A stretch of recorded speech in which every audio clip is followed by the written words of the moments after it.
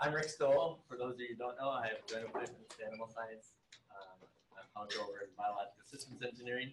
You might be wondering why I'm introducing Dr. Collier here. So I'll introduce it this way. I'm going to keep this short, by the way, and let him introduces himself and his wife.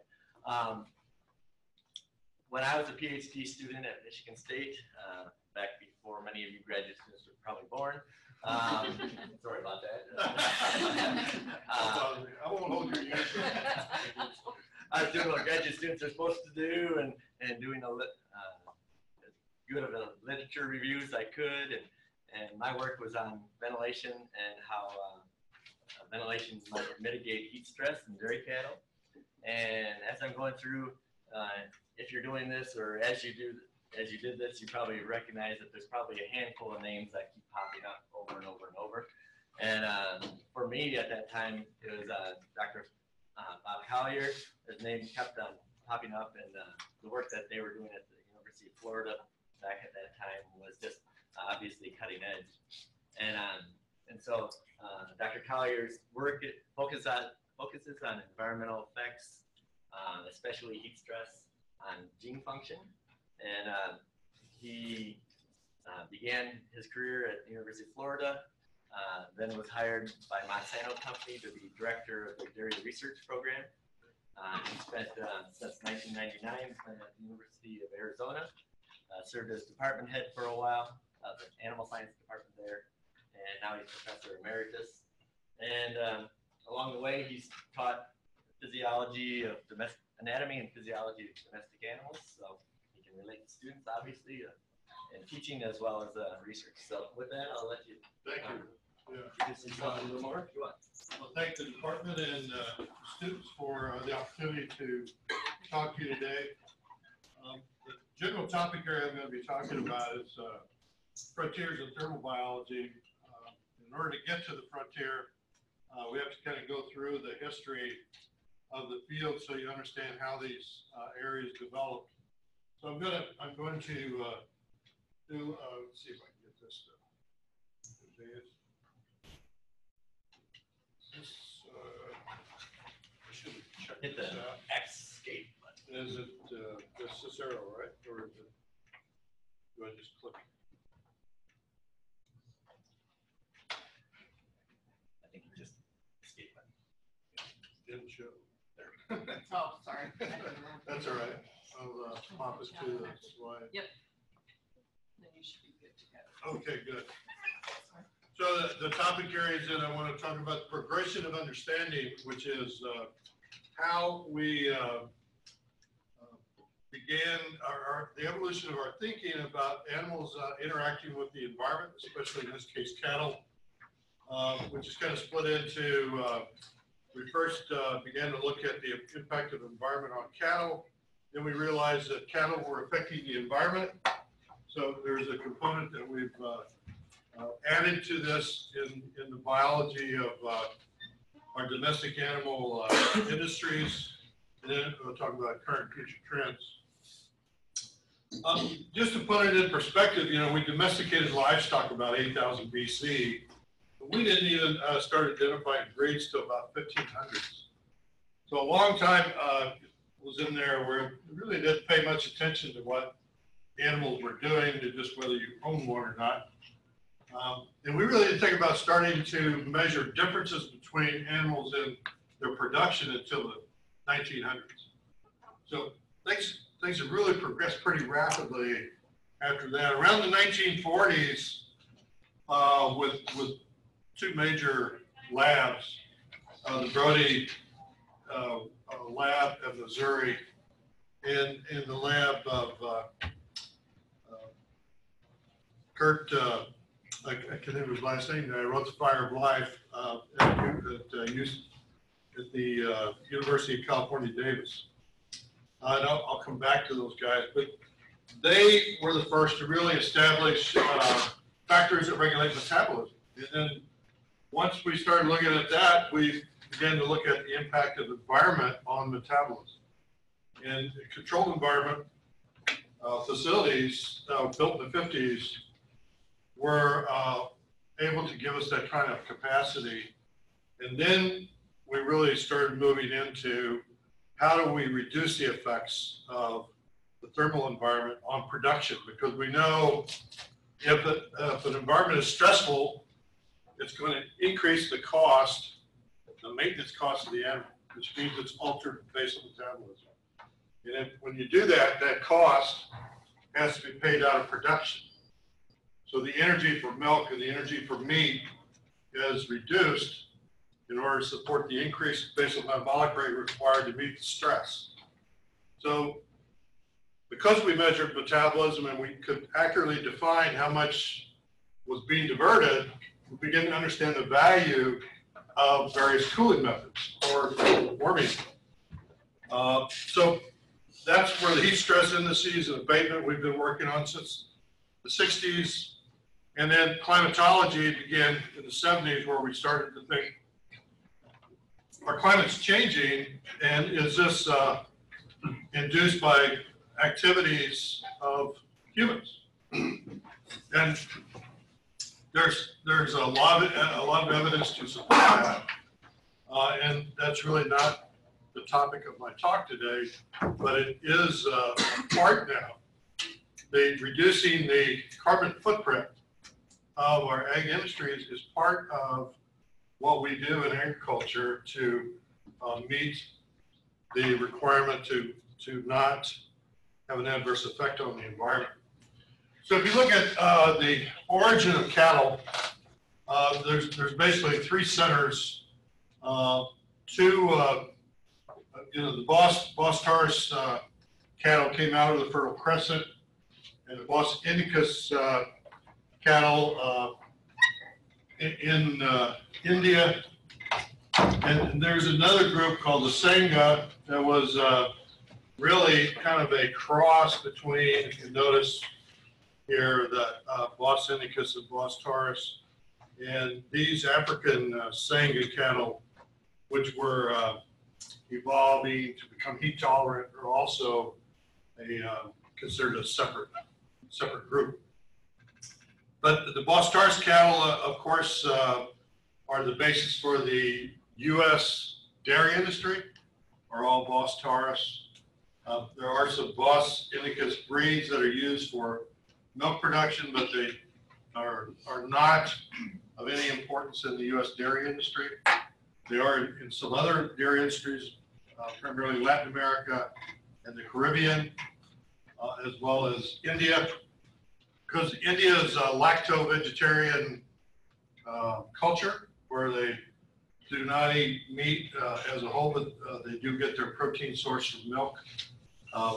Milk is a major product, source of protein in India. So there are obviously a lot of Bos Indicus breeds there. Just want to point out down here, the cattle to the New World was about 500 years ago. Now, once we started identifying breeds around the 1500s, we did this in many cases based on hair coat. Different breeds had different hair coat. So the coat characteristics often were an identifying component of a specific breed. What we didn't know is that we were also selecting for differences in their interaction with the environment, because the hair coat has a big effect on the ability of animals to dissipate heat loads, especially evaporative heat loads. These shaggy, either Scottish cattle, obviously a shaggy hair coat is favorable in a cold environment, but it certainly isn't favorable in a hot environment, especially a hot, humid environment. So measuring metabolism in the 40s, Max Kleiber was a name I couldn't remember, but he and Samuel Brody were pioneers in this, and they both wrote books that everyone should read. I've got copies of Bioenergetics and Growth, which was Brody's book, and then Fire of Life, an Introduction to Animal Energetics by Kleiber. They were contemporaries. They worked at the same time and had huge impact on our understanding of how basal metabolism is basically a component of body weight. And you have formulas. If you know the body weight, you can calculate not only the basal metabolic rate of an animal, but also its surface area. And you can start to think about how much heat you can move across that surface area based on the size of the gradient between the environment and the animal. So all of this came out of this pioneering work by these guys. And then a whole bunch of people contributed to the work that followed that. And some of these are listed below. Dennis Armstrong and Frank Wiersma, who put together the first THI chart. Don Spires at Missouri, John Goggin, who still works in Australia, the University of Brisbane. Terry Mader here in Nebraska on the beef side, and Leroy Hahn, who I had the pleasure of interacting with here at a meeting this week. Have made very big contributions to this area.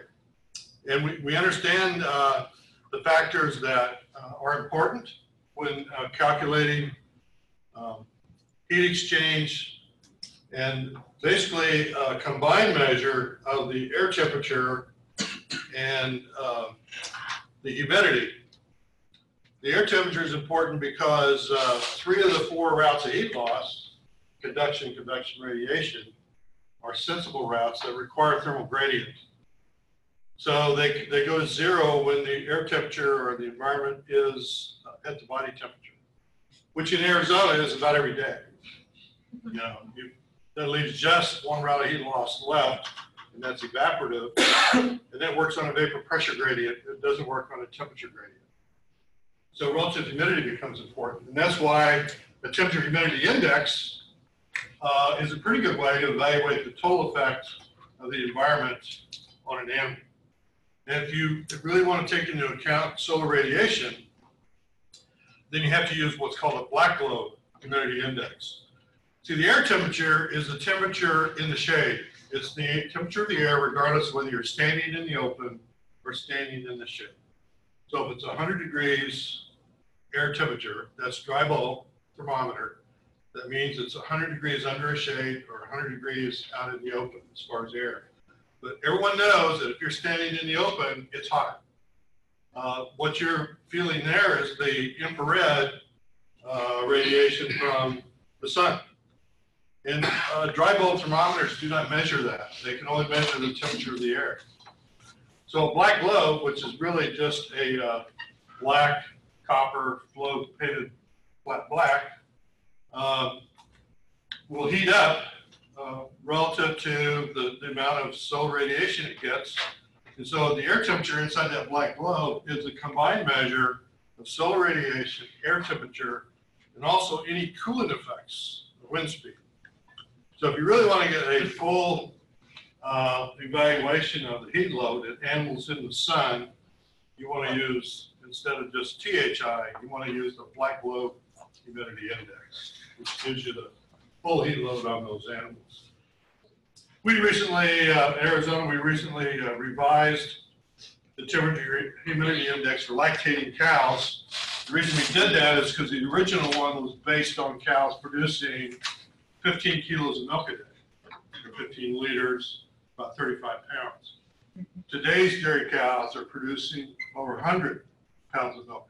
You know, at 15 liters a day, cows are dried off because that's too low. So we used high producing cows, and the LTHI was, the threshold was around 72, and because of the high production, the heat associated with high production, that's been dropped down to 68. And we've also tried to tag in some other things that allow the producer to understand, and one of them is respiration rate. Animals, cattle respire at about 30, 40 breaths a minute under thermal neutral conditions. If they get to 60 breaths per minute, they are at the stress threshold. This is half maximal. They'll go to 120 breaths per minute at maximal respiration rates. So for some time now, The Israelis first started using it, but it's been adopted in the U.S. at 60 breaths per minute. When you look at THI of 68 for a lactating dairy cow, she's going to be at 60 breaths per minute. And then it goes up from there. And of course, severe stress, that's a real problem. You think, well, animals could die at that. Yes, they will. In fact, animals start dying at a relatively low THI. And that's been published by a group at the University of Tuscany. They looked at the breakpoint. You can see a minimum THI of only 70 and a maximum THI of 80. They get a rapid increase in death rate. And where do you think most of those cows are dying? Anybody have a guess?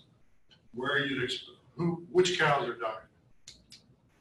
Remember, if stresses are additive, so if you got cows that have multiple stressors on them, where are those cows located? They're located in the sick barn. Guess what? You go to the average dairy, is there any cooling in the sick barn? Nope. Most dairies don't provide any cooling in the sick barn, which is exactly the animals that need it the most. Because it's really understanding, because stresses are additive.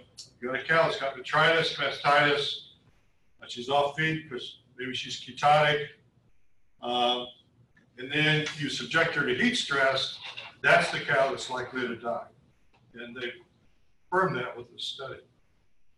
So we need to pay more attention. This is an area that needs a lot of work on protecting those animals that are most susceptible. You can pay, a dairy cow is worth about $2,000. So you can buy a lot of cooling for $2,000. I was in California in 2006 when they had that 10-day heat wave that cost the dairy industry of California $1 billion in 10 days. And these dairy farmers would say, well, we just can't justify spending that kind of money to cool animals. And I said, you could have cooled every dairy cow in California for $1 billion. Pretty effective. So it's all relative. The thing we have to worry about with climate change is not so much the average, but these rare events that become more severe and are occurring more often. And then those, like a 10-day period of extreme heat stress on an industry that's not prepared for it can basically wipe out that industry. And so that's the kind of thing we have to be concerned about. Heat abatement strategies, you want to minimize heat gain and you want to maximize heat loss. So we do these things like reduce air temperature, provide shade, which is the cheapest form of protection. And then we want to allow animals to conduct heat away if we can. We use forced convection. We wet cows to evaporate water from them. And we actually use evaporative cooling to drop the air temperature. All of this is designed to put the gradient back so the cows can move the heat out. When the air temperature is at the body temperature of the animal, the heat cannot flow out of the cow. It's actually going to reverse and start flowing into the cow. And she's also producing a lot of heat. But so we have these fairly advanced cooling systems in Arizona. Just behaviorally, I can tell you those cows are cool. And the reason you know that is because they're all lying down. If an animal's heat stress, it has to stand up because once it starts breathing above 60 breaths per minute, it can't do that lying down. It has to get up on its feet. And it just rocks back and forth. So those cows are cool. I can tell that just by one look at them. And you can see the other thing is they'd be ruminating, which they don't do if they're heat stressed. You look at the respiration rate, if they're below 60 breaths per minute, they're doing okay. And but these systems are expensive, capital-wise. The crowd cool, this reverse chimney, which is pulling air and mixing it with water at various fan speeds, will go through 200 gallons per cow per day. Okay, we're essentially near water rationing in Arizona because Lake Powell only has to drop like 2 more feet, and they're going to institute water rationing. So we have to start coming up with systems that are passive, that don't require large amounts of water and large amounts of electricity to assist in And that's an area that is a frontier. We need new engineering to passively cool confinement animal operations if they're going to, because the cost of water and the cost of electricity keeps rising. If you can't even get it, obviously you're in big trouble. The concept of homeostasis developed by Bauman and Curry in 1980 also plays into our understanding of animals in the environment, because when animals undergo acclimatization or adaptation to stressors, the process is homeostatic. In other words, metabolism is coordinated to support a new physiological state. And so if you look at acclimatization and homeostasis, Bly, a physiologist, published in 1976 that when animals acclimatize, they have intracellular biochemical and biophysical changes. It's chronic. It takes weeks or months to establish. It's not homeostatic, so it's not minute to minute. There's a hormonal link in the pathway from the central nervous system to the effector cells, which are multiple organs throughout the body. And it enhances the ability of the effector cell to respond to the disturbance. So basically, Dale Bauman has been continuing his characterization of homeostasis, and acclimatization is squarely inside that process. So it's a homeostatic process, which means basically you change the response of tissues to homeostatic signals. So one example would be response to insulin, response to epinephrine is altered in the acclimatized animal. And so this is an area that's still being actively investigated. And a person who would be an example would be Lance Baumgart's work looking at energy metabolism in the heat-stressed animal. Heat-stress carryover effects, when I was in Florida, I was looking at this pattern, season in milk yield. Everybody knew there was a seasonal trend in milk yield and composition. But the yield curve, if you look here, which is red, bottoms out here in September, October, and the composition curve really bottoms out in July, August. This is peak temperature here. So it's actually cooling off here. So why would, if this is direct effect of heat stress on milk yield, why would it be September, October when it's at its lowest point? And we looked at the birth weight pattern, and this is from 1,000 calves born at the University of Florida Dairy Research Unit over a 20-year period. And there was a pronounced 10-pound range in birth weight. So there is a relationship between the placenta and the mammary gland as far as the development of the mammary gland is controlled by the placenta during pregnancy. There's also a relationship between the placenta and birth weight. When animals are heat stressed during late gestation, they have lower birth weight calves, and the placenta is also reduced in size.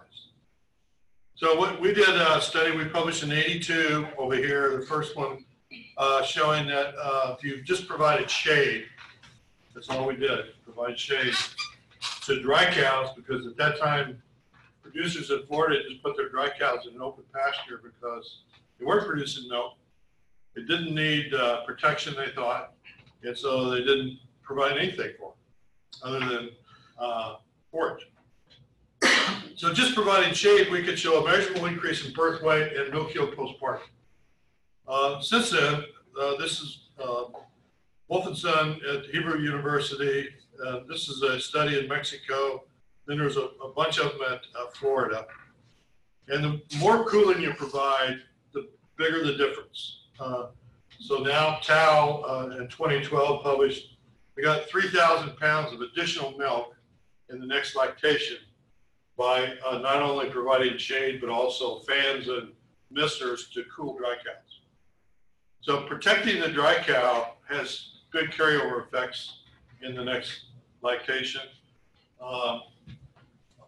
There's another new faculty member there who's working on the impacts on the fetus and carryover effects on its life and she's been able to demonstrate reduced production in the calves that are born from heat stress mothers.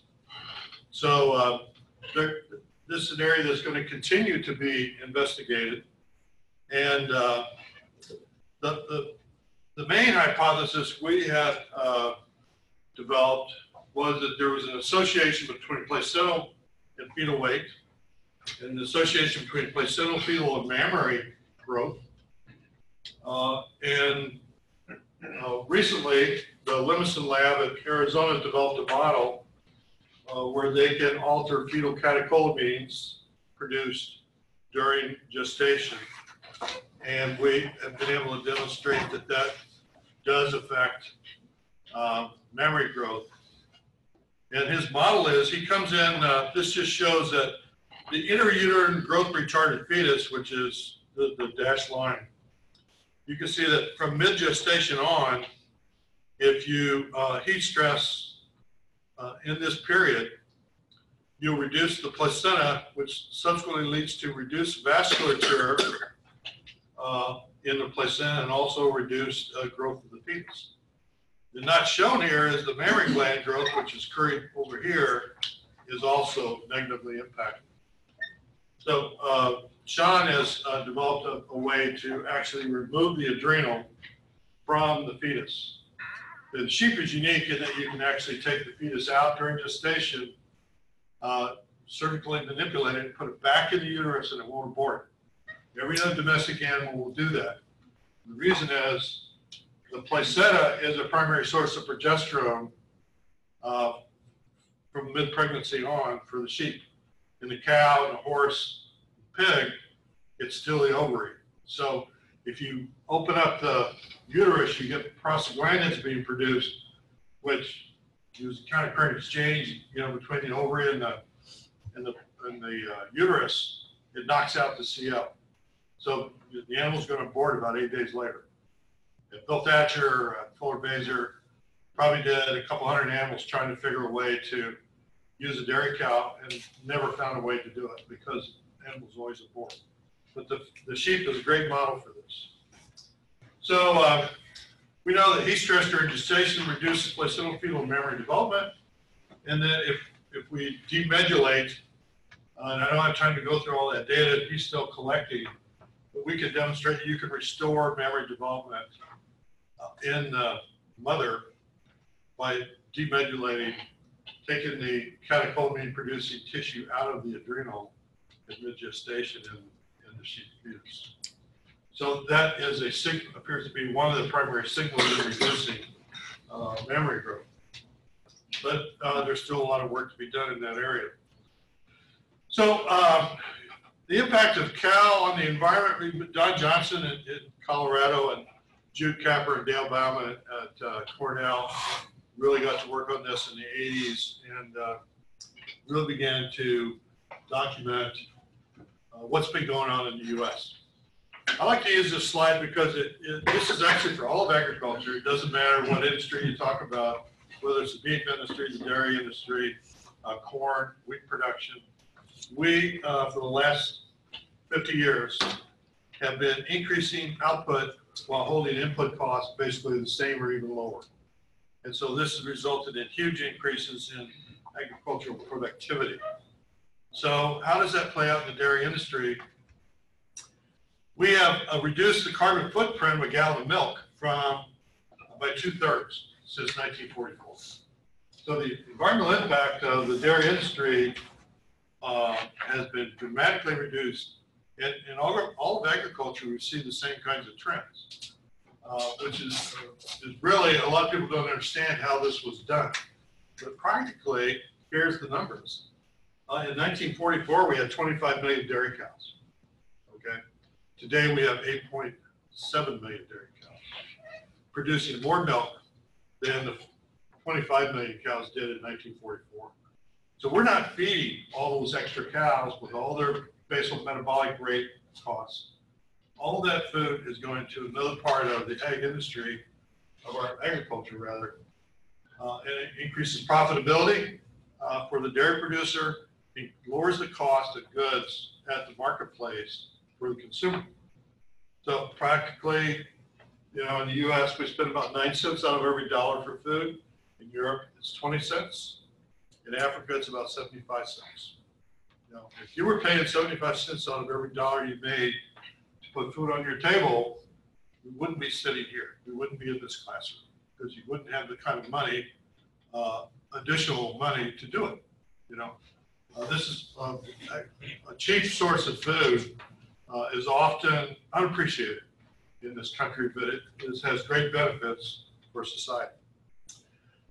I go to Pakistan, and this is something that I experienced firsthand in Pakistan. They've got about 1/10 of the land mass of the U.S. They've got about half the number of people that we do on that 1/10 of land mass.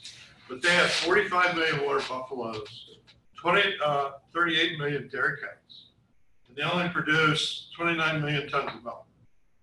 So we have 8.5 million dairy cows, 196 million tons of milk.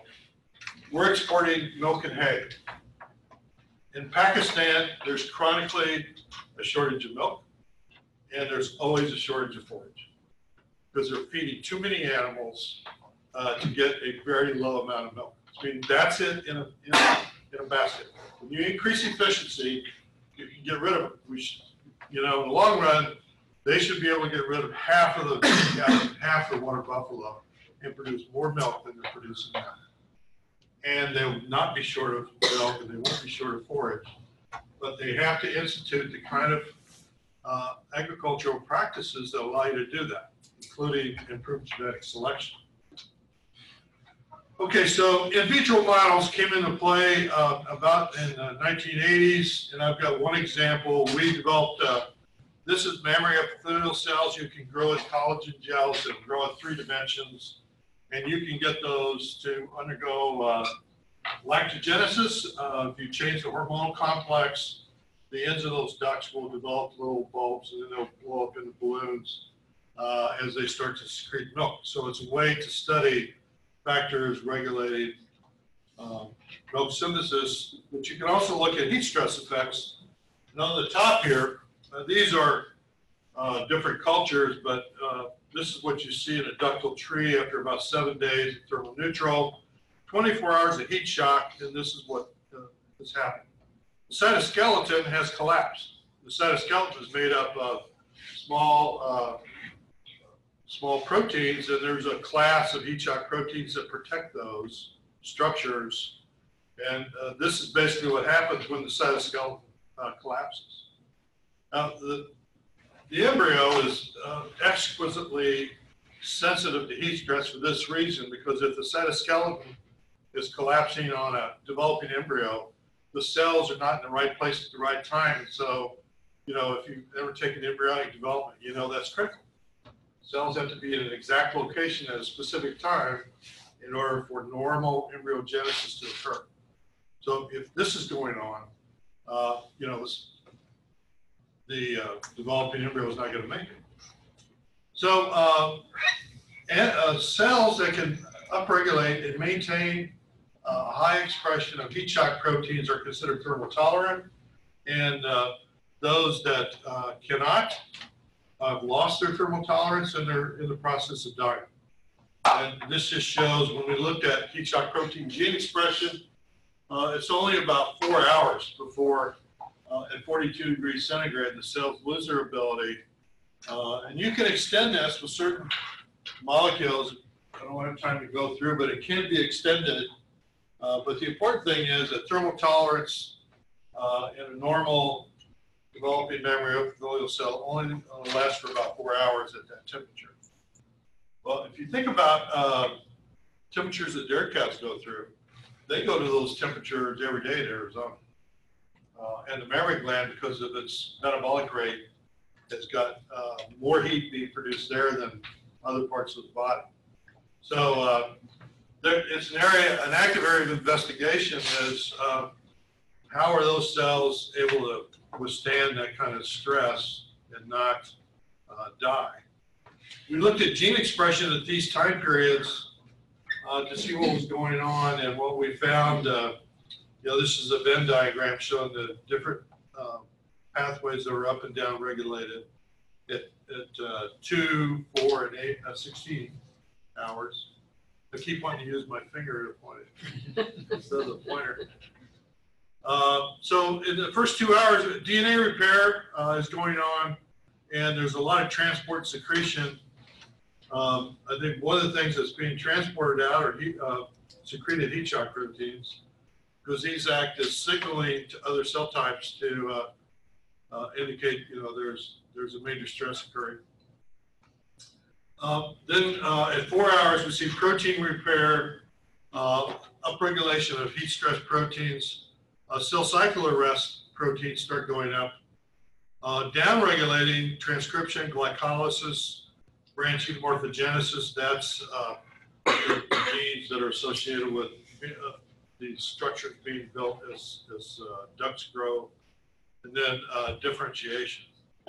And then the last, the cell death cycle, by 16 hours, they've already started going into what's called apoptosis, or cell death, and you're downregulating everything associated with the ability to withstand the stress.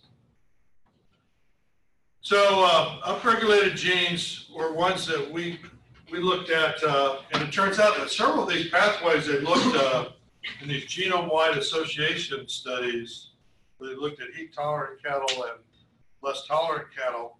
A lot of these pathways are identified. So the cellular story is matching up pretty well with the whole animal story. And we also looked at downregulated genes, because maybe downregulation is more important than upregulation. I'm not sure. We do see a lot of things going on to shut down metabolism and develop the cytoskeleton. The synaptic protein are also downregulated. So how much of the milk yield loss do we get at heat stress? How much of that is actually direct effects on the cells? We know from Lance's work that only about half of it can be assigned to direct effects, and the other half is associated with feed intake. One of the things that Lance found was that fatty acid metabolism was not an energy source in a heat stress cow, even though it was in negative energy balance. See, typically when animals are in negative energy balance, they start mobilizing lipids to burn as a fuel source. That doesn't happen in a heat stress cow. Lance was the first to show that.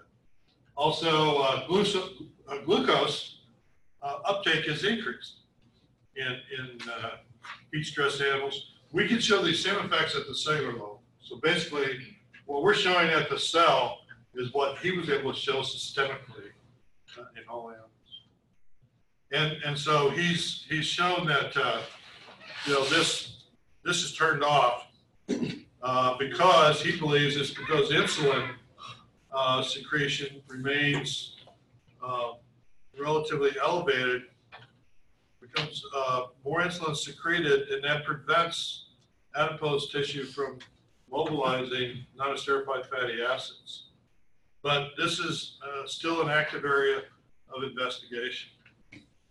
So this is another frontier, the intermediary metabolism in the heat-stressed animal, and how that's integrated between the systemic and cellular components.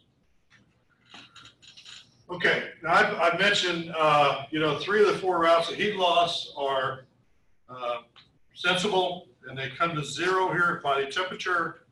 And the only thing left for the animal is evaporative heat loss. That's why animals pant, at least ruminants. And they do sweat, but they really don't do a very good job of it. And unfortunately, in Arizona, this is where dairy cows spend most of their time, right here, with this being the only route of available heat loss to them. When you look at surface temperature and rectal temperature, you can see that animals can hold their rectal temperature constant until they get to about 35 degrees centigrade surface temperature. Then they start storing heat. They just can't dissipate it. I mean, the gradient is not there. So This is another measure I use when I tell producers. He said, how can I assess heat stress in my animals? I said, get an infrared gun, walk around your barn. You don't even have to be within 10 feet. You can take an infrared surface temperature. If it's above 35, those animals are getting hot. If the respiration rate's above 60, those animals are getting hot. So you don't have to touch an animal to really understand whether it's being heat stressed. We look at sweating rate, the dairy cows, you know, it's highly variable. There's a lot of genetic differences between animals in sweating rate. And this is that 35-degree break point. And, you know, some animals hardly change their sweating rate at all. Some do a really good job of it. But as a group, that's pretty low. You're looking at grams per meter squared, is, you know, around 200 would be maximal. How does that compare to other animals? Oh, the champion sweater in the animal kingdom is the horse. Horse can move 3 liters per square meter at peak sweating rates. Humans, it's about half that. We're pretty good sweaters. Dairy cows are only 200 milliliters, with the very same sweat gland the horse has. The horse has an apocrine sweat gland just like the dairy cow. But it's able to move 3 liters. Dairy cow can just move 200 mils. If a dairy cow could sweat like a horse, we would be able to really improve their thermal tolerance. And it wouldn't require messing with metabolism. Wouldn't require some of the things that people are talking about trying to achieve, like upregulating heat shock proteins permanently.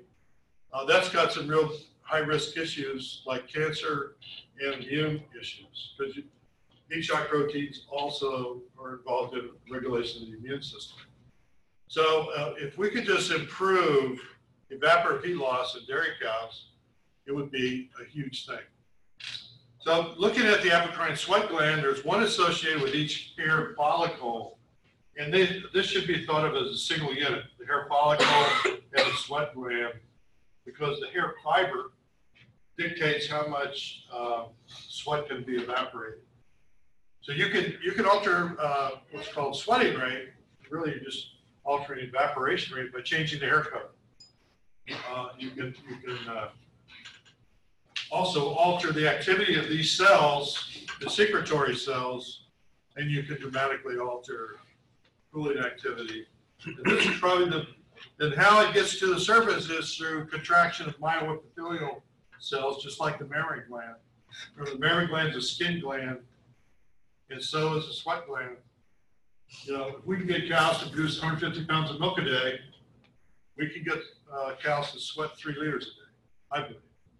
Because it's very similar cell types. We've developed, I did studies with Peter Hellman and Keith Lake at Birmingham, Cornell, and Chen Li at University of Hawaii. We did looked at hair coat characteristics, sweating rate, and airflow, and basically can show you that you can have some big impacts. Of course, the color of the hair coat makes a difference. This was all done in full sun. You can see that sweating rate was maximal with 1 meter per second of wind speed on a shaved hair coat. So we took away the hair factor to improve evaporation, and we got to 600. That's a fairly big increase, basically 200. You know, you're tripling the heat loss from the animal. So if you didn't have time, I advise some people to do this. There was a dairy in Bangkok that got in a big shipment of heifers from the U.S., Wisconsin, I believe. They all had winter haircuts, and they were going to be calving in about 30 days. They asked me what can we do to get them ready for the heat. When they calve, I said shave them, shave every one of them, and they did, and they came in without problems because they were able to effectively get rid of their heat loads. So black is higher than white because the black hair coat's about 5 degrees centigrade hotter in the sun, and which increases vapor pressure, which means you evaporate more water. It's not an advantage because the black hair coat absorbs more heat. So net, the animal gets hotter. So a white hair coat's preferred because you absorb less heat in the sun. This is a slick hair coat. How many people have heard of the slick gene? Anybody? Okay, a few of you have. The slick gene, all it is a mutation in the prolactin receptor, which changes the hair follicle. It changes the type of hair produced by that follicle to make it a very short, smooth. You can see how much this glistens here. And you notice also you can see pigmented skin under the hair coat. And the under looks like it's been shaved. It hasn't been shaved. It's just the way it looks, you know. This animal is about 1 degree centigrade cooler than the one next to it. And all they did, they didn't modify the activity of the sweat gland, they changed the haircut. The only trouble with this is prolactin is a fairly important hormone from a reproduction standpoint. Homozygous animals don't appear. It appears to be illegal. You got to be heterozygous to have the advantage and still be able to reproduce. So it's a challenge. So we started, developed a method for isolating sweat glands. This is in situ. This is a sweat gland. You can see there's 2 cell types here. The green is the epithelial cells which secrete sweat, and the red are the myoepithelial cells that contract and squeeze the sweat up to the surface. These are isolated, and you can see we've disrupted some of that interaction. So these are myoepithelial cells, and these are epithelial cells. Turns out sweat glands take up neutral red, which is really advantageous because you can't see it.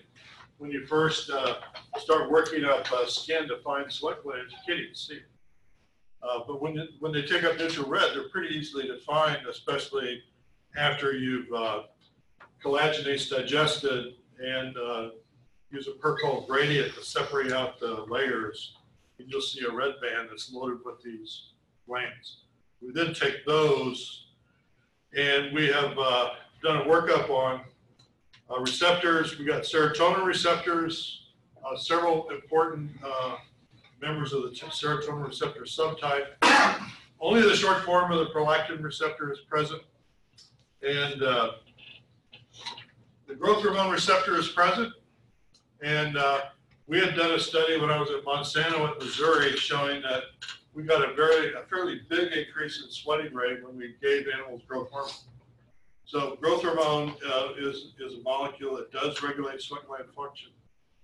And the last one is adrenergic receptors. So there's a lot of future research here that needs to be done. And hopeful that someone will take the opportunity to find out which ones are really regulating sweat gland activity and getting that sweat to the surface, and how can we help cows stay cooler in the heat. So this is what needs to be done. We need to identify the factors regulating sweating rate, both in horses and cattle, so we can find out why the horse does it so well. Then we need to actually start measuring evaporative heat loss, which very few people did. But it should become a tool for genetic selection. We need to add it to our component of markers and phenotypic data. Okay, so all of these things, like the genome-wide association studies and metabolomics, passive forms of cooling, gene insertion, cloning, all those became possible after the bovine genome was published, but now the porcine genome, the avian genome, these are all available, and we can really start working on improving thermal tolerance of these domestic animal species. And what I see in the future is we're going to take advantage of genomics to improve the animal, but we're also going to use things like, I didn't have time to go through it, but passive cooling, like just providing water exchange coolers underneath sand beds, effectively cools animals. They can transfer heat to their bed that they're lying on. And when you combine that with convection and evaporation, you can improve the productivity of these animals. Nice thing about this form of cooling is you don't use any water. It's recirculated. You don't evaporate it. And all you do is you remove the heat by cooling it. You can use the plate cooler in the milk department, potentially to drive cooling in the dairy barns. So it's got a future. I have worked with some major milk housing operations, and we estimate when you put in a new dairy barn, this is kind of something you want to think about down the road. It's going to take about $100 per animal to install this to where you would have it underneath your sand bed and take advantage of that cooling. All right, thank you. I'll be glad to answer any questions.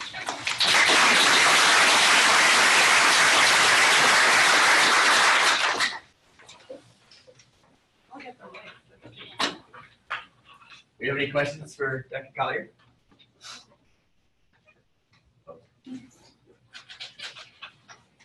I have a question, but not quite about the research, but more of just maybe projections. You said you think water rationing might become an issue in Arizona in the next couple of years.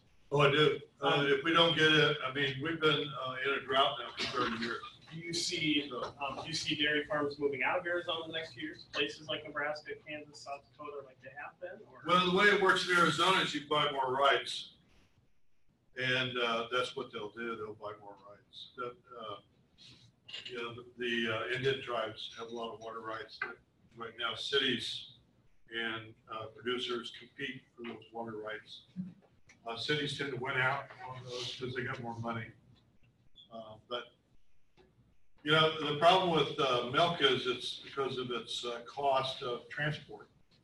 Dairies tend to be close to cities. So when you talk about transporting very far, and Florida, the milk price in Florida is based on production cost of Florida plus the cost of transporting milk from Wisconsin.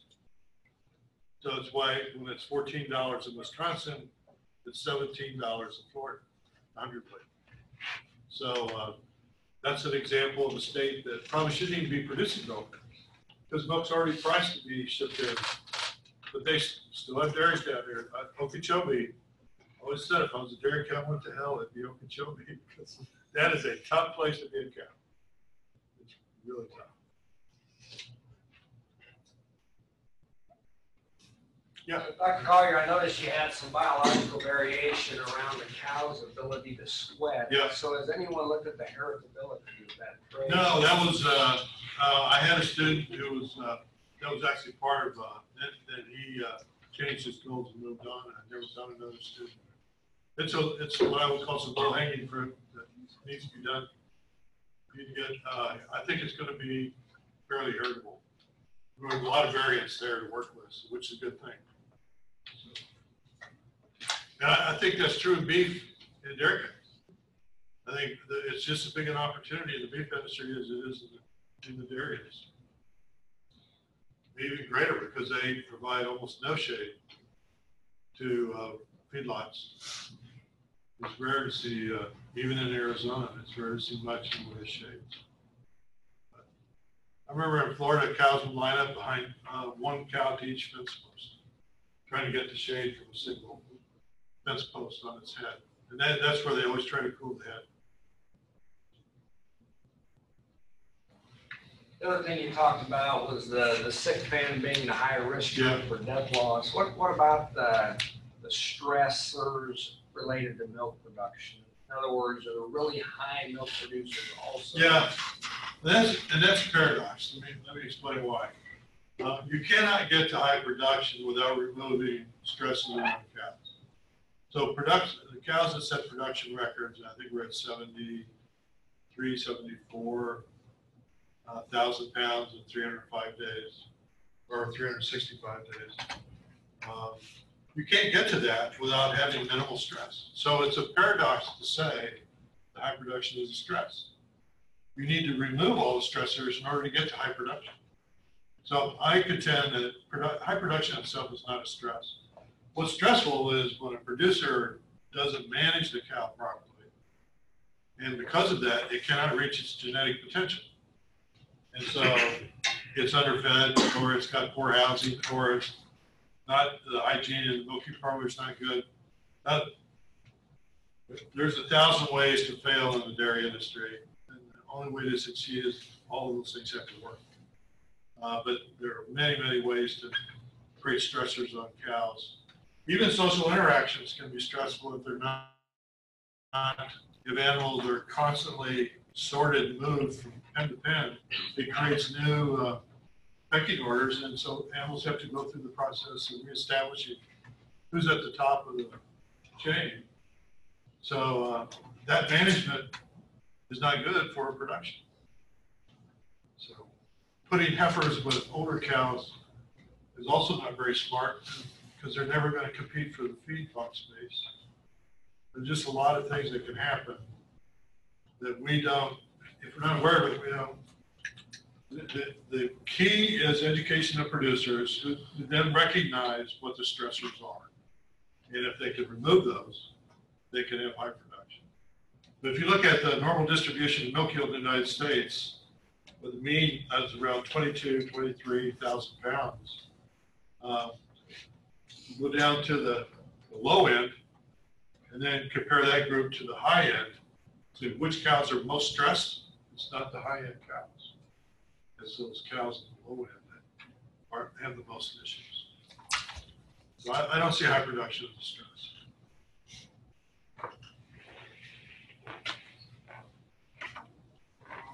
Yep. So a couple of the genes that you were talking about, this prolactin receptor mutation, the SLIC gene, is that a mutation where the receptor is non-functional? Yes, that's correct. And there's several things around the prolactin receptor in the hair follicle. There's another, that specific mutation was discovered in New Zealand. There's another mutation that's been discovered in Puerto Rico that is a different, results in a different hair type, but also is more efficient at cooling. And then there's the case of ergot poisoning. If you go to the Midwest, like Kentucky, where ergots grow in the grasses, if a cow gets ergot poisoning, it suppresses prolactin, and she maintains a winter coat in the summer. And as a result, she's very heat intolerant and lose a lot of cows to heat stress. Don Spire spent a lot of time working on that in Missouri. So if that's a mutation, the receptor, you also said that growth hormone, you were talking about growth hormone. There is a growth hormone sweat, receptor present in the glands. secretory cell. And so if you were going to increase sweat, are you going to activate that receptor, or do you want to mutate it? You want to activate it. Okay. So just injecting growth hormone, which is what we did. We increased evaporative heat loss about 25% in these animals. And we were measuring evaporative heat loss in thermal neutral and in heat stress environments. That was Harold Johnson. But they work through the same signal transduction pathway, prolactin and growth hormone. But it looks like they're very diverse actions. There is no prolactin receptor in the secretory cell, only the growth hormone. The prolactin receptor is in the hair follicle. I see. That's the difference.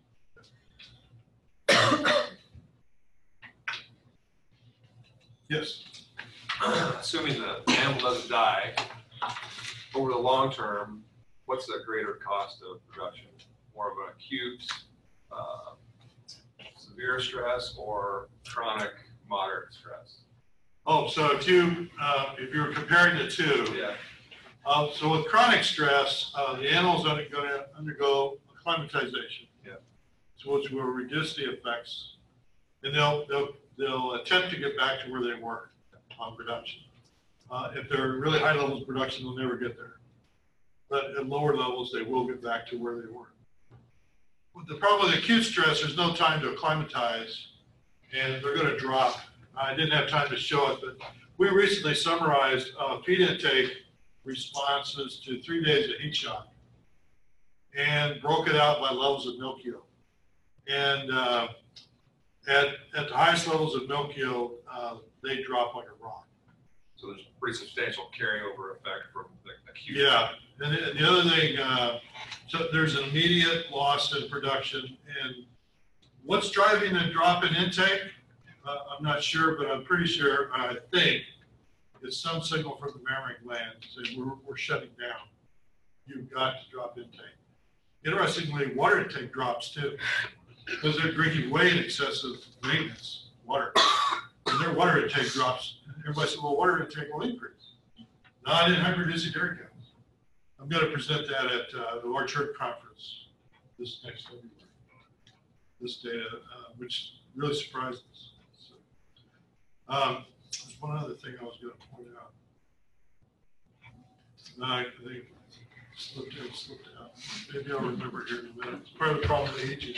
If you don't grab it, it disappears. Is there any inflammatory response to heat stress? In other words, what happens? Well, this is an area Lance has been working on, the leaky gut syndrome.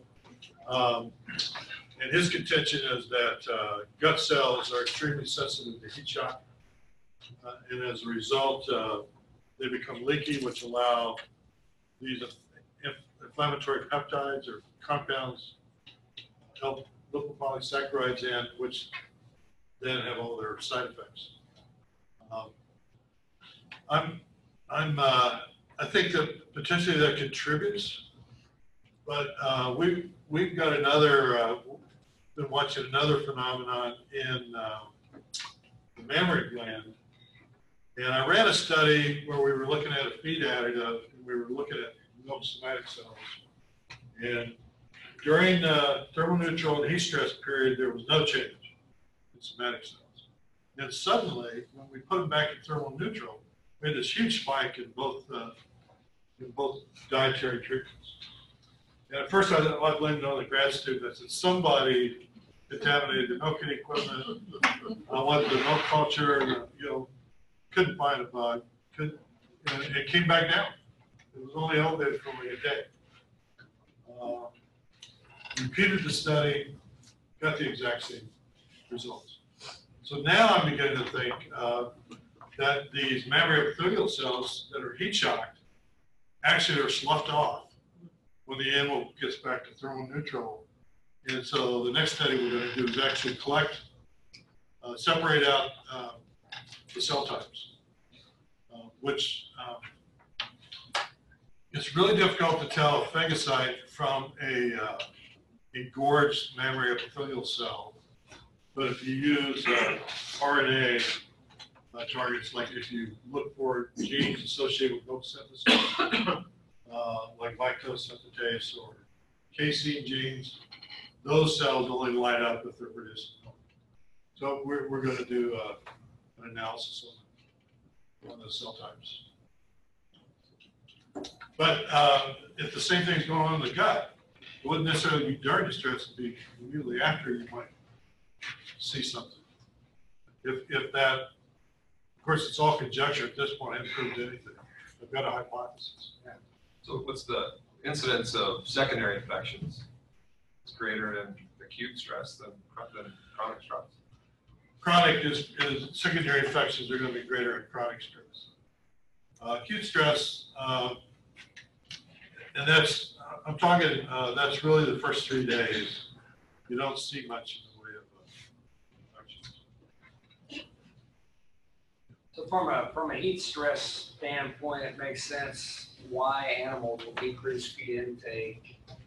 But from a pathogen standpoint, from an evolutionary standpoint, why would pro-inflammatory cytokine cause a reduction in caloric intake when indeed those animals need? Well, I agree. I don't quite accept that.